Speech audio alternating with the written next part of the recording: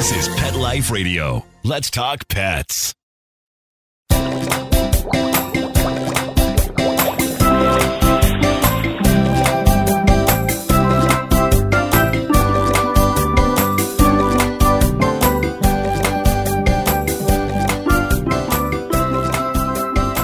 Welcome to Aquariumania.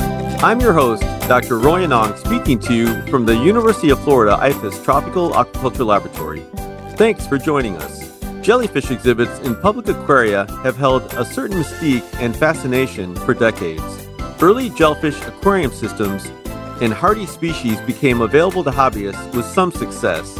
As systems evolved further and more difficult species better understood, the interest in jellyfish keeps continuing to expand.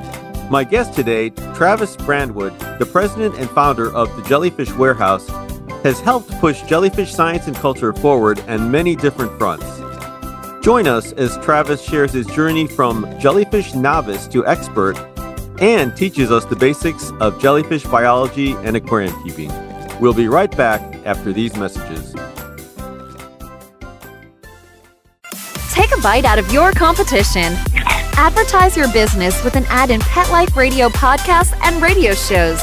There is no other pet-related media that is as large and reaches more pet parents and pet lovers than Pet Life Radio.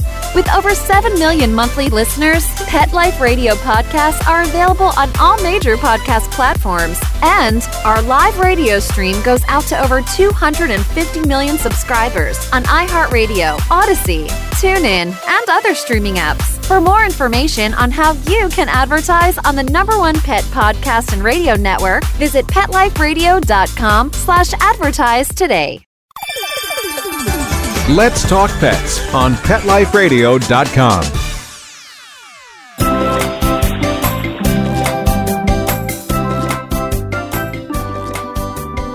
Welcome back to Aquariumania on Pet Life Radio. Thanks for joining us. My guest today is Travis Brandwood, president and founder of the Jellyfish Warehouse. So, Travis, are you ready to talk jellies? Oh, I am.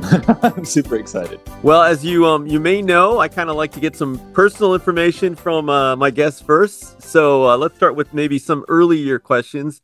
How did you first become interested in aquarium keeping? And do you remember your very first tank? Yeah, so my dad actually was a koi fish farmer. So I grew up on a koi fish farm. So I've been keeping fish, and I've been, surrounded by aquaculture since I was pretty much born. So I think as far as how jellyfish ties into that, I was always surrounded by raising anything I could. I was scooping fish out of the creeks. I was keeping koi. Yeah, and I think even like my first aquarium, I probably was like 5 or 6, So I was kind of always acclimated to, keeping all sorts of things. So jellyfish was kind of a next step for me. That's cool. Did your father have you help out on the farm at all? Yes. Yeah. From pretty much as soon as I could walk, we were there, especially during the summer, when we didn't have school, we were helping out for sure. That's pretty cool. Yeah. So another kind of maybe good, maybe bad early memory. I was actually doing a search for you, and I came across a Prezi Talk that you put together, I guess, 10, 11 years ago. I think it said you were 16 or so. Sounds about right. You had a picture of a jellyfish with some clownfish. You got to tell me about that system. Yeah.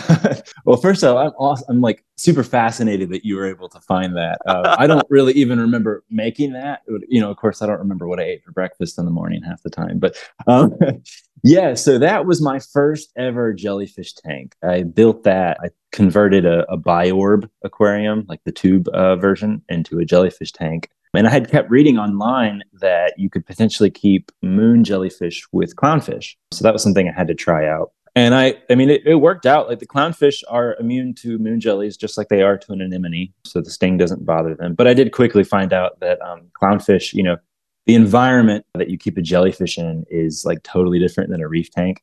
It's very sparse. There's nowhere for the clownfish to hide. So while they weren't being bothered by the sting, I could tell that wasn't really their favorite environment. So that's actually how I got into like reef keeping. I hadn't kept any kind of other saltwater aquarium other than jellyfish at that point. So I took those clownfish and set up like a 10-gallon reef tank or whatever. I was wondering, in the picture, they looked fine, but they were kind of sort of in that kind of sparse tank. So yeah, I was wondering. It looked like an Right. interesting. It looked like an interesting system. Yeah, they did sort of associate with the jellyfish. They didn't quite get to like the anemone hosting kind of territory, but they sort of associated with it. Very cool. Now, obviously, we're going to get much more into depth and detail with species and some of the more kind of intricacies of jellyfish. But do you remember what were some of the very first species you kept? Maybe not bred yet, but just kept, Yeah. and what the main, I guess, kind of early on differences you noted between keeping jellies and fish were. Right, right. Yeah, the first species I ever kept was the moon jellyfish, and that's kind of like your most commonly kept species. They've been bred in aquariums for years and years. And back then, when I first started keeping jellyfish in like 2011 or 12, you really couldn't buy captive bred jellyfish on a regular basis. So sometimes they were being imported and whatnot. So I think the first moon jelly I ever kept was like from Hawaii. But yeah, so I kept that. I kept a couple other moon jellies from different locations. Another common one is the upside down jelly. Sometimes people keep those in semi reef tank environments. So I kept those as well. And then I think the third species I moved on to was the bay nettle. So yeah, those are kind of my first big three species that I kept before I really dove into like breeding them and stuff. Yeah, and then I guess kind of what did you see as maybe the major obvious or not so obvious differences between keeping those and keeping fish? Yeah, I think it's similar, relatively speaking. Like when you have a concept of how to maintain an aquarium, there's a lot that's parallel there. But the biggest thing is just that, jellyfish are delicate and they're free swimming. And so you kind of have to go headfirst with the aquarium. Like with a regular fish tank, you can go to Petco or PetSmart or wherever and buy a 10-gallon aquarium or, whatever size you want and just get started. Like with a jellyfish, they do have special requirements for the aquarium. So I think, yeah, the biggest thing is, all of your work kind of goes in on the front end, getting the right aquarium, and getting that all set up. That's all kind of on the front end. Okay. And yeah, we'll definitely get into more jellyfish Yeah. keeping tips in a bit, but let's kind of switch gears a little bit and get into the biology a little bit more and talk taxonomy. Now, can you maybe give our listeners a little bit of sort of science in terms of how jellyfish are related to other animals they may be familiar with, and also, I guess, maybe some insights into the major groups of jellyfish? And yeah, maybe if you can kind of even describe some of the kind of differences, that would be cool. Yeah, yeah, yeah. So, like, as far as jellyfish goes, so they are animals, and sometimes that surprises people that they are classified as animals. But when you kind of look at the totem pole as far as taxonomy goes with animals, jellyfish are pretty low on the list. Like you have sponges, which are kind of considered the simplest type of animal. Well, jellyfish are like one step up. So they're related to corals and anemones. They're in something called Cnidaria. And they actually, when you really take a look, like a deeper dive into their life cycles and stuff, you can see how they're related to corals and anemones a little bit more. Jellyfish are just basically, they have a free swimming stage, whereas like a coral, picks a spot and stays there for its whole life. And then, yeah, as far as some of the different groups go, you can it really depends on how you look at it, because like scientifically and taxonomically speaking, you can really dive in and there's all of these different groups. But if you're looking at it from the angle of like either a hobbyist or, a public aquarist or someone just keeping jellyfish, I like to split it up into 4 groups. So you've got your true jellyfish. Those are, again, like your moon jellies or your sea nettles, kind of the thing you look at and you go, oh, hey, that's a jellyfish. You've got your hydrozoans, which are the best way I can describe them is the weird cousin of jellyfish. They're a lot of the freaky looking, smaller jellyfish that look like they're from deep down in the ocean. That's usually hydrozoans. You've got your box jellies. Those, I think a lot of people have heard about, the Australian box jellyfish. It's lethal, but they're actually found all over the world, including here in America. There's about 50 or 60 species of box jellyfish. And then lastly, you've got your comb jellies. Those are the clear kind of walnut shaped jellyfish that produce all sorts of iridescent light. And they're actually not a jellyfish. They get grouped in a whole lot, but they're something called the ctenophore. And they're kind of just in their own little compartment. I think every paper I read recently that comes out about comb jellies shows that they're just like further and further distantly related. So they're kind of in their own category, but we often rope them into the jellyfish dome. Because they kind of like move around like jellyfish, but they're not.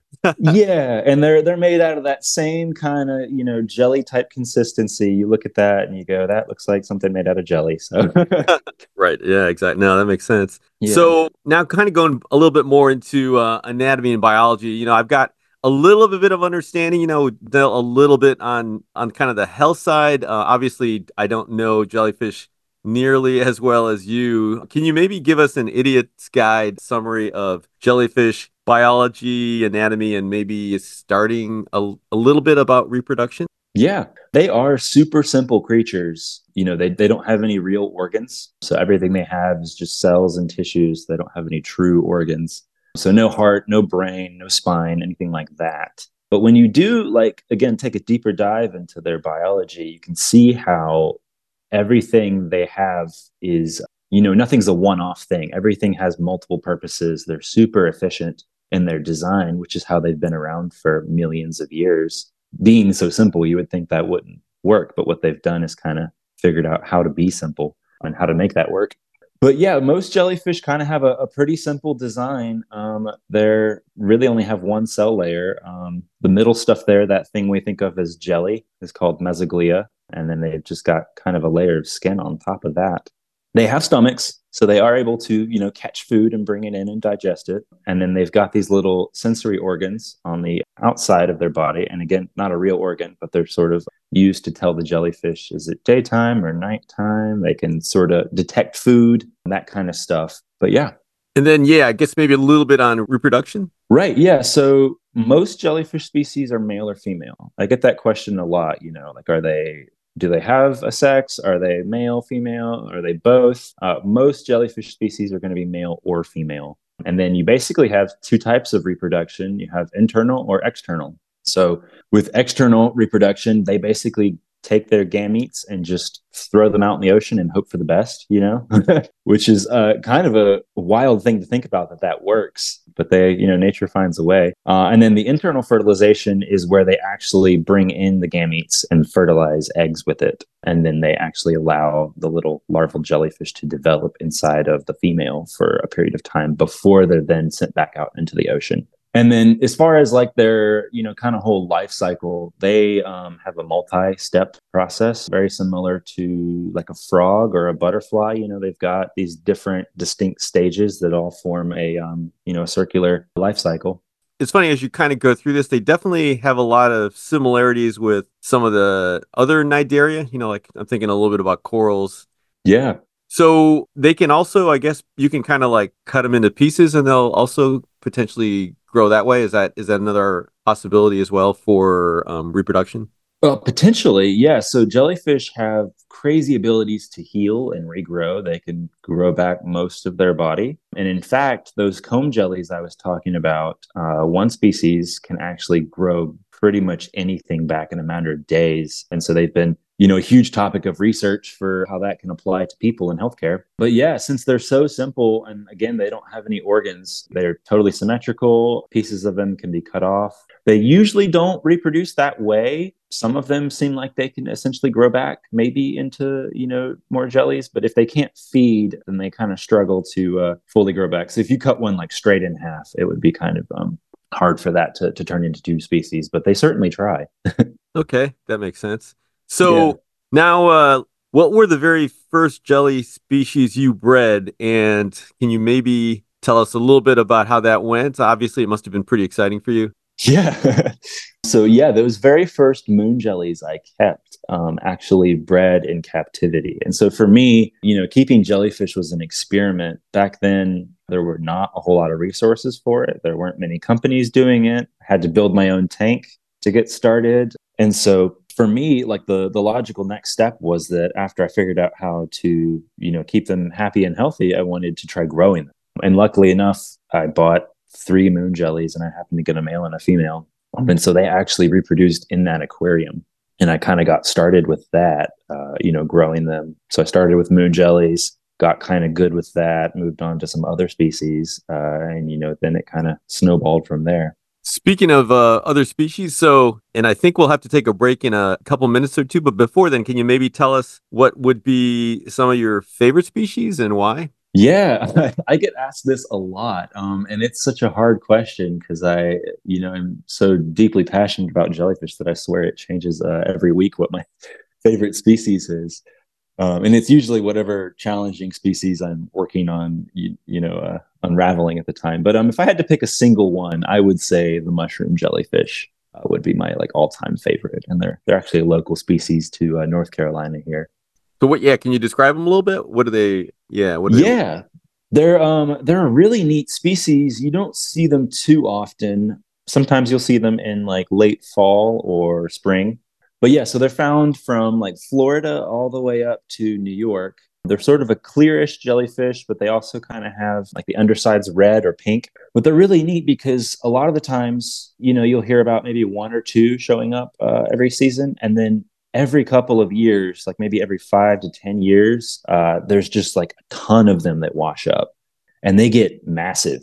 Which is uncommon for the East Coast of the United States. Most of our jellyfish are pretty small, so it really freaks people out when a 3 or 4 foot diameter jellyfish washes up on the beach, So I think they're just super cool, and they're super understudied too. There's not much known about them. I've started raising them, but their life cycle was described in the 70s, and they really haven't been touched since. So I think there's a lot more to be done with that species. So that's going to be one of your next conquests, I assume. For sure, yeah. Well, let's take a short break, and we'll continue our discussion with Travis Brandwood, president and founder of the Jellyfish Warehouse, after these messages from our sponsors. Molly, here's your dinner. Zeus, that's not your food.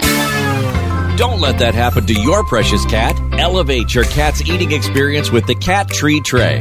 The Cat Tree Tray keeps your cat's food off the floor and conveniently located on the cat tree. It's the perfect way to eat. It's a beautiful wrought iron tray that easily attaches to your cat tree and keeps dogs and other critters out of your cat's dish. A must for multi-pet households. There's a 6-inch tray for large bowls and a 4-inch tray for smaller bowls. Purchase your Cat Tree Tray today. Go right now to cattreetray.com. That's cattreetray.com. cattreetray.com. Let's talk pets Let's talk pets on Pet Life Radio. Pet Life Radio. PetLifeRadio.com.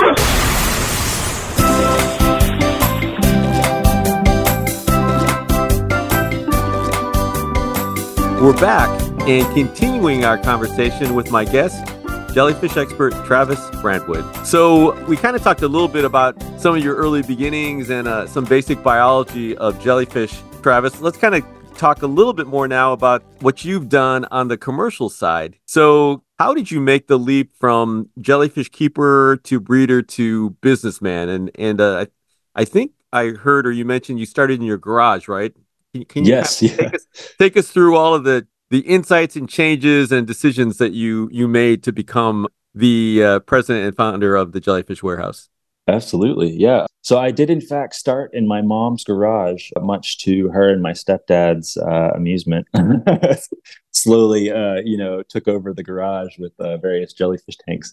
But yeah, so I got started once I started keeping jellyfish and actually breeding them. I started a little blog on the internet because, back in the early 2010s, everyone was doing blogging. But I was just sharing my experience with keeping jellyfish because, again, back then there was so little information on it and you were relying on so much trial and error that I wanted to, show everything, the good and the bad, what worked, what didn't. And, as I was writing about raising moon jellies and stuff, and I ended up with a surplus of them, people started reaching out left and right, asking if they could buy the jellies. Because again, back then you were dealing with either wild caught jellies or it just wasn't, it was hard to find them in the first place. So I kind of got started accidentally because that was not what I thought I was going to do. I was in high school.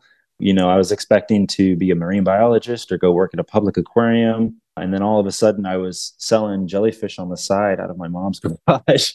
And I kind of realized, if I went to college, where was I going to put those jellyfish? In a dorm room, I started, I got accepted to college and I started emailing professors in the marine bio department. And I was like, is there going to be like space for me to put, all of these jellyfish? And it just didn't seem like it. So I actually skipped college at the time and just dove straight into raising jellyfish and selling them. I built a website, and then started doing it from there. And I got started out of my mom's garage, probably 2012 to 2014. But then I got my first commercial space in 2017. And that was when I was like, okay, I'm going to do this, like full scale. I'm going to go into it. So that must have been kind of scary, but exciting at the same time. Absolutely. Yeah, it was, especially because, at that time, again, everyone was going off to college and stuff. And here I was raising jellyfish. And, I worked a couple jobs here and there, like at local aquarium stores to not only build up experience, but to save up money for that first commercial space. So it was just a huge leap, leap of faith and like an actual leap, jumping into that. So. That's pretty amazing. I'm always impressed. I'm a terrible business person. So you and other folks like you always impress me because, I don't think I could do it and I would be bad at it. So, well, I meet a lot of people in the hobby that were just like me, where it was like you had a skill or, something you're extremely passionate about. And you're like, okay, I want to do this as a career. And then you start doing it and you're like, oh, I've got to do like business and stuff. Like I gotta learn that part of it. So that was probably the most challenging part and the most, trial and error. It was like I had learned how to raise jellyfish, but running a business is a whole different experience. Yeah, exactly. So tell us now about the Jellyfish Warehouse. If you were kind of describing it and maybe explaining the space as well as kind of what you're doing and what your, sort of business is, if you could do that. Yeah, absolutely. It's evolved wildly over the years. Again, started in my mom's garage, but the name actually came from my goal starting out was that I realized that there was such a lack of resources and jellyfish and tanks and everything for sale. And there was really nowhere where you could kind of get all of that. So I wanted to create this kind of jellyfish warehouse where you could find everything you needed. Things were affordable because, early on, jellyfish tanks were thousands of dollars. So I wanted everything to be affordable and readily available and kind of all under the same roof. And so that's how I came up with that name. And then, getting started, early on, I got that first warehouse space, which was only a little bit bigger than a garage, and just started accumulating tanks and hardware as I could. And I focused originally on breeding jellyfish because I knew that was what I could do. That was what I was good at. And I just wanted to do as many different species as possible because there really hadn't been any opportunity for that before either. It was like if you wanted to buy a jellyfish, you got moon jellies or whatever random thing that maybe, a wholesaler got in at the time. So I wanted there to be a wide variety of captive bred, sustainably aquaculture jellyfish available. Can you tell us what are some of the most popular jellies that you're selling to public aquaria, to researchers, and to hobbyists? I'm assuming they're probably different. Yes. Maybe go into that a little bit. Yeah. So like as far as the hobbyist level goes, moon jellies are still the most popular. There's the most information about them. They're relatively easy to breed and care for, so they're in good supply. They're very readily available and pretty affordable for someone looking to get into jellyfish. So those are definitely still the most common. But I think sea nettles would be the next most common species that we sell. And we sell quite a few different species of them. I think I'm up to like maybe 10 different species of sea nettles. But they're that jellyfish species that's got the long, really frilly tentacles, kind of the classic looking jellyfish. They're really gorgeous. So naturally a fan favorite. So that's for hobbyists. For public aquariums, I think sea nettles are also huge. They're, usually a big jellyfish and again, really beautiful display animals.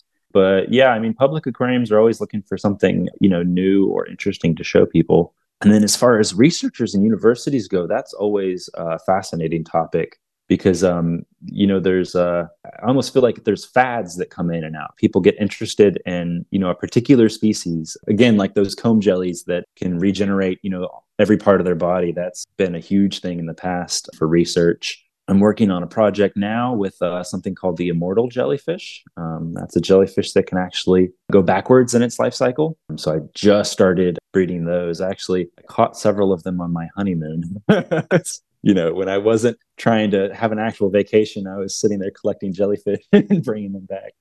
In between trying to breathe. Right.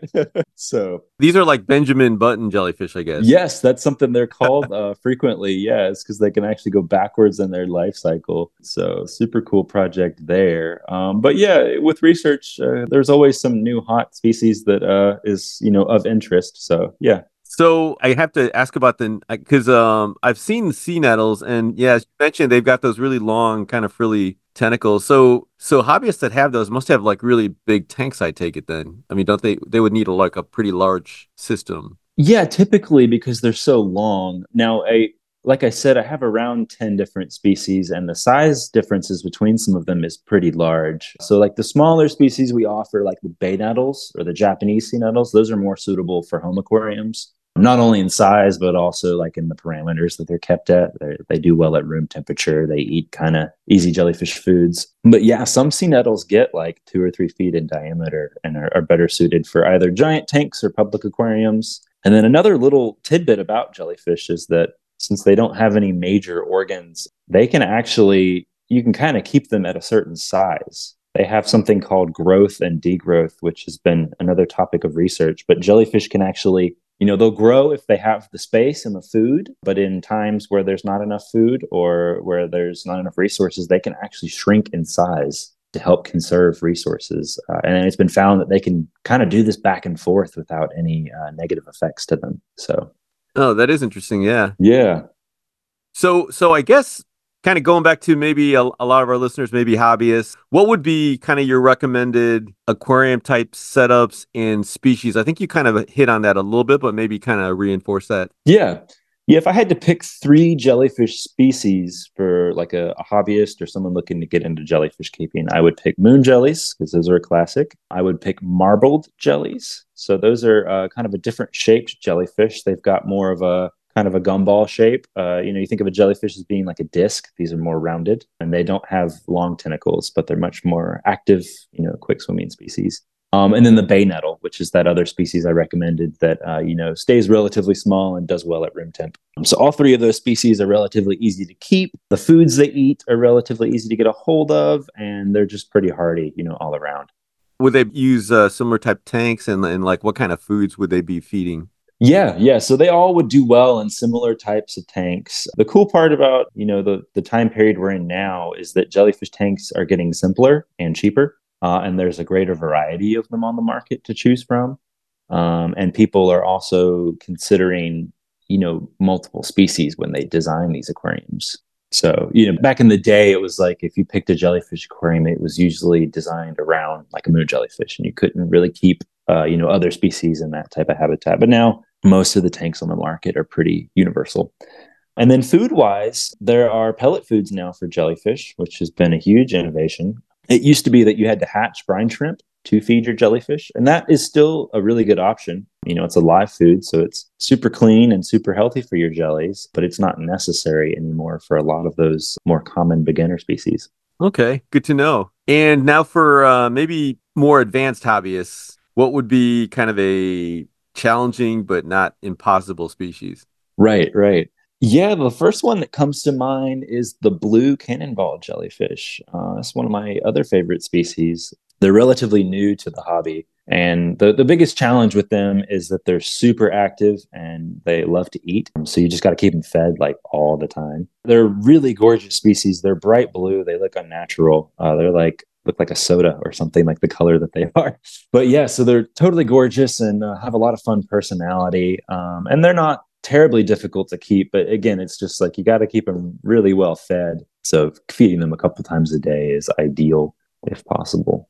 I had 2 kind of questions I just thought about. When you talked about mixed species, now are there jellyfish that really you don't put together, or are they kind of able to get along with each other for the most part? Yeah, so typically with jellyfish, you want to keep them with other members of like the same species. So like if you keep moon jellies, you can keep a couple moon jellies, but you don't want to mix them with other species.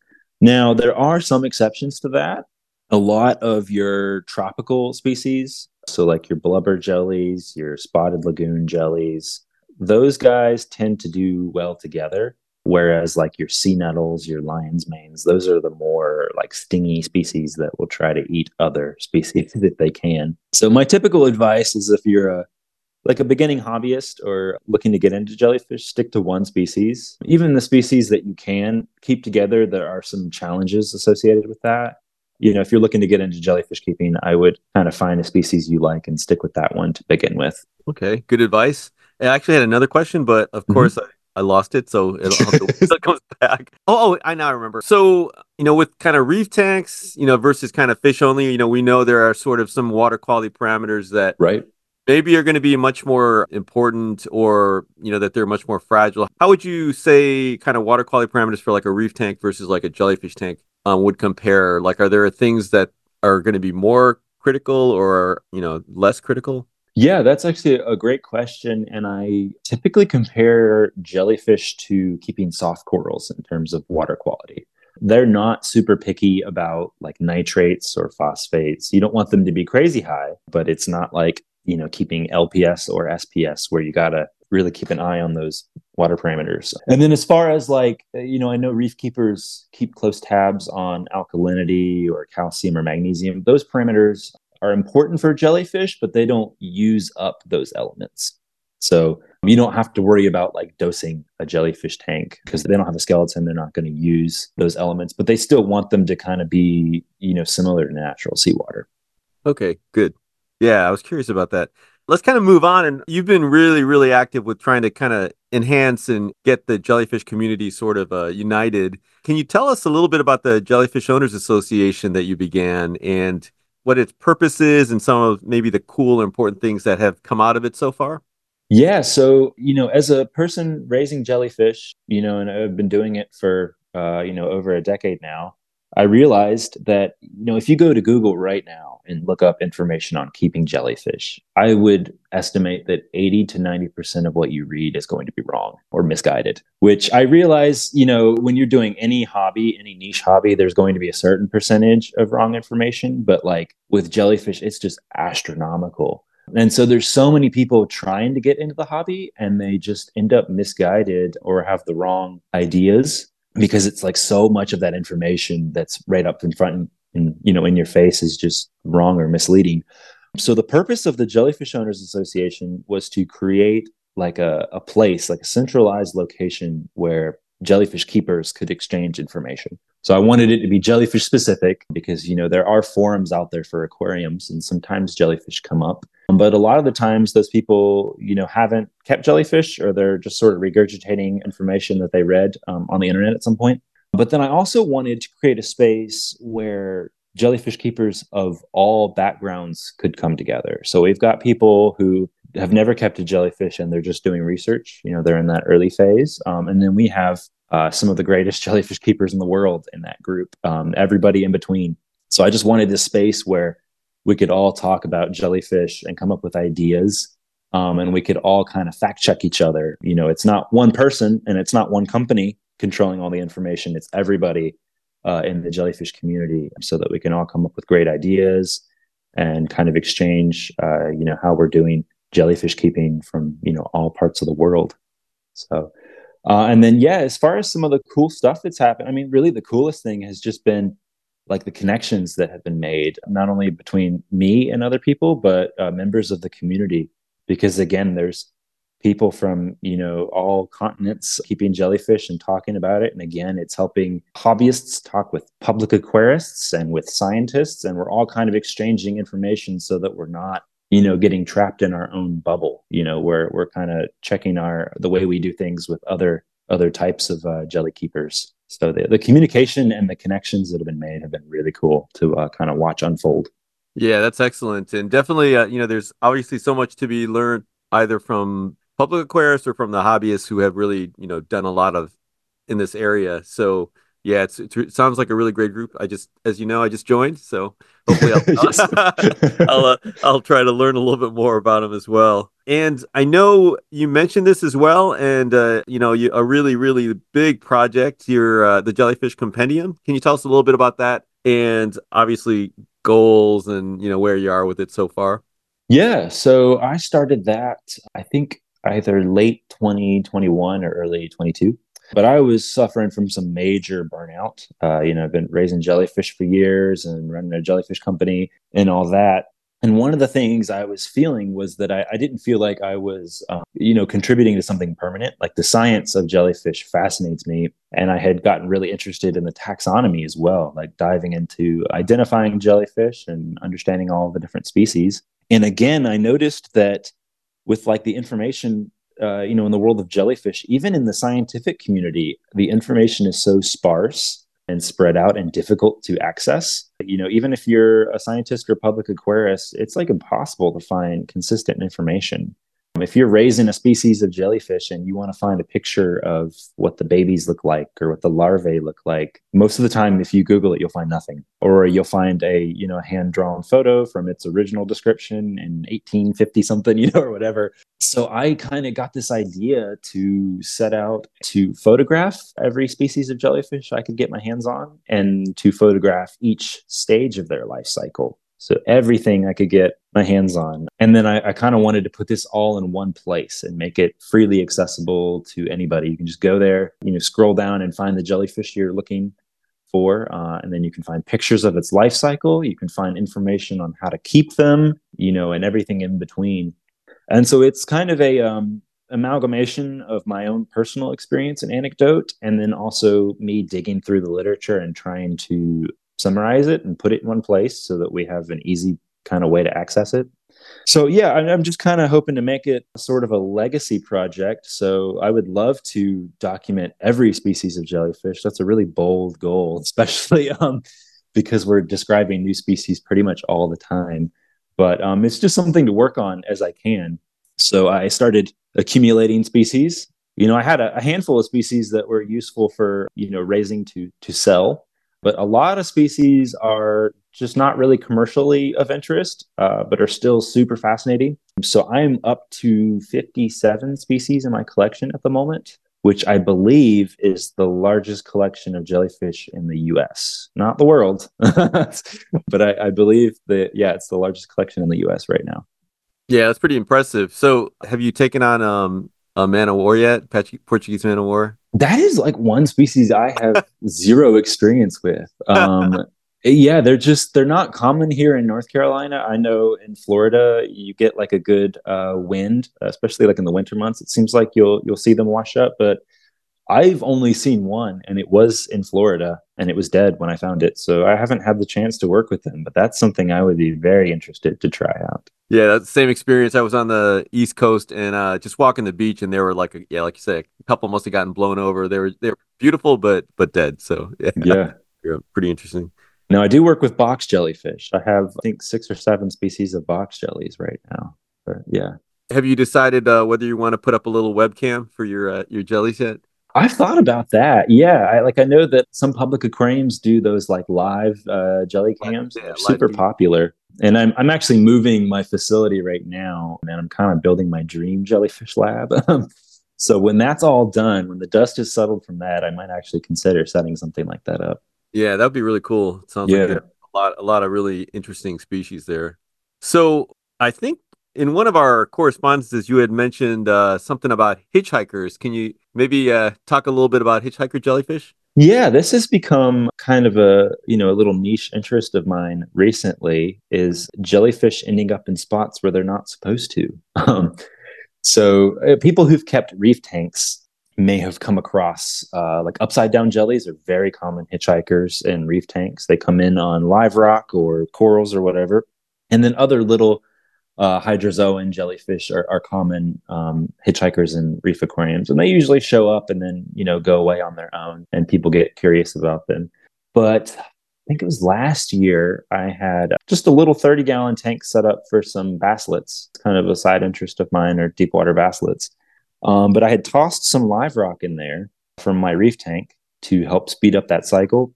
And a couple of months into it being set up, I noticed little box jellyfish growing on the sides of the tank. So their larval stage, grows on the sides or like on a rock or the glass or whatever. So I noticed these little box jellyfish growing there. And I was like, that's something totally different. Like upside down jellyfish are essentially harmless. They're nice, friendly little species of jellyfish. And I'm over here with, who knows what. I could tell it was a box jellyfish, but I don't know the species. It could be anything. So I started raising those and have had some success raising them. They're really tough.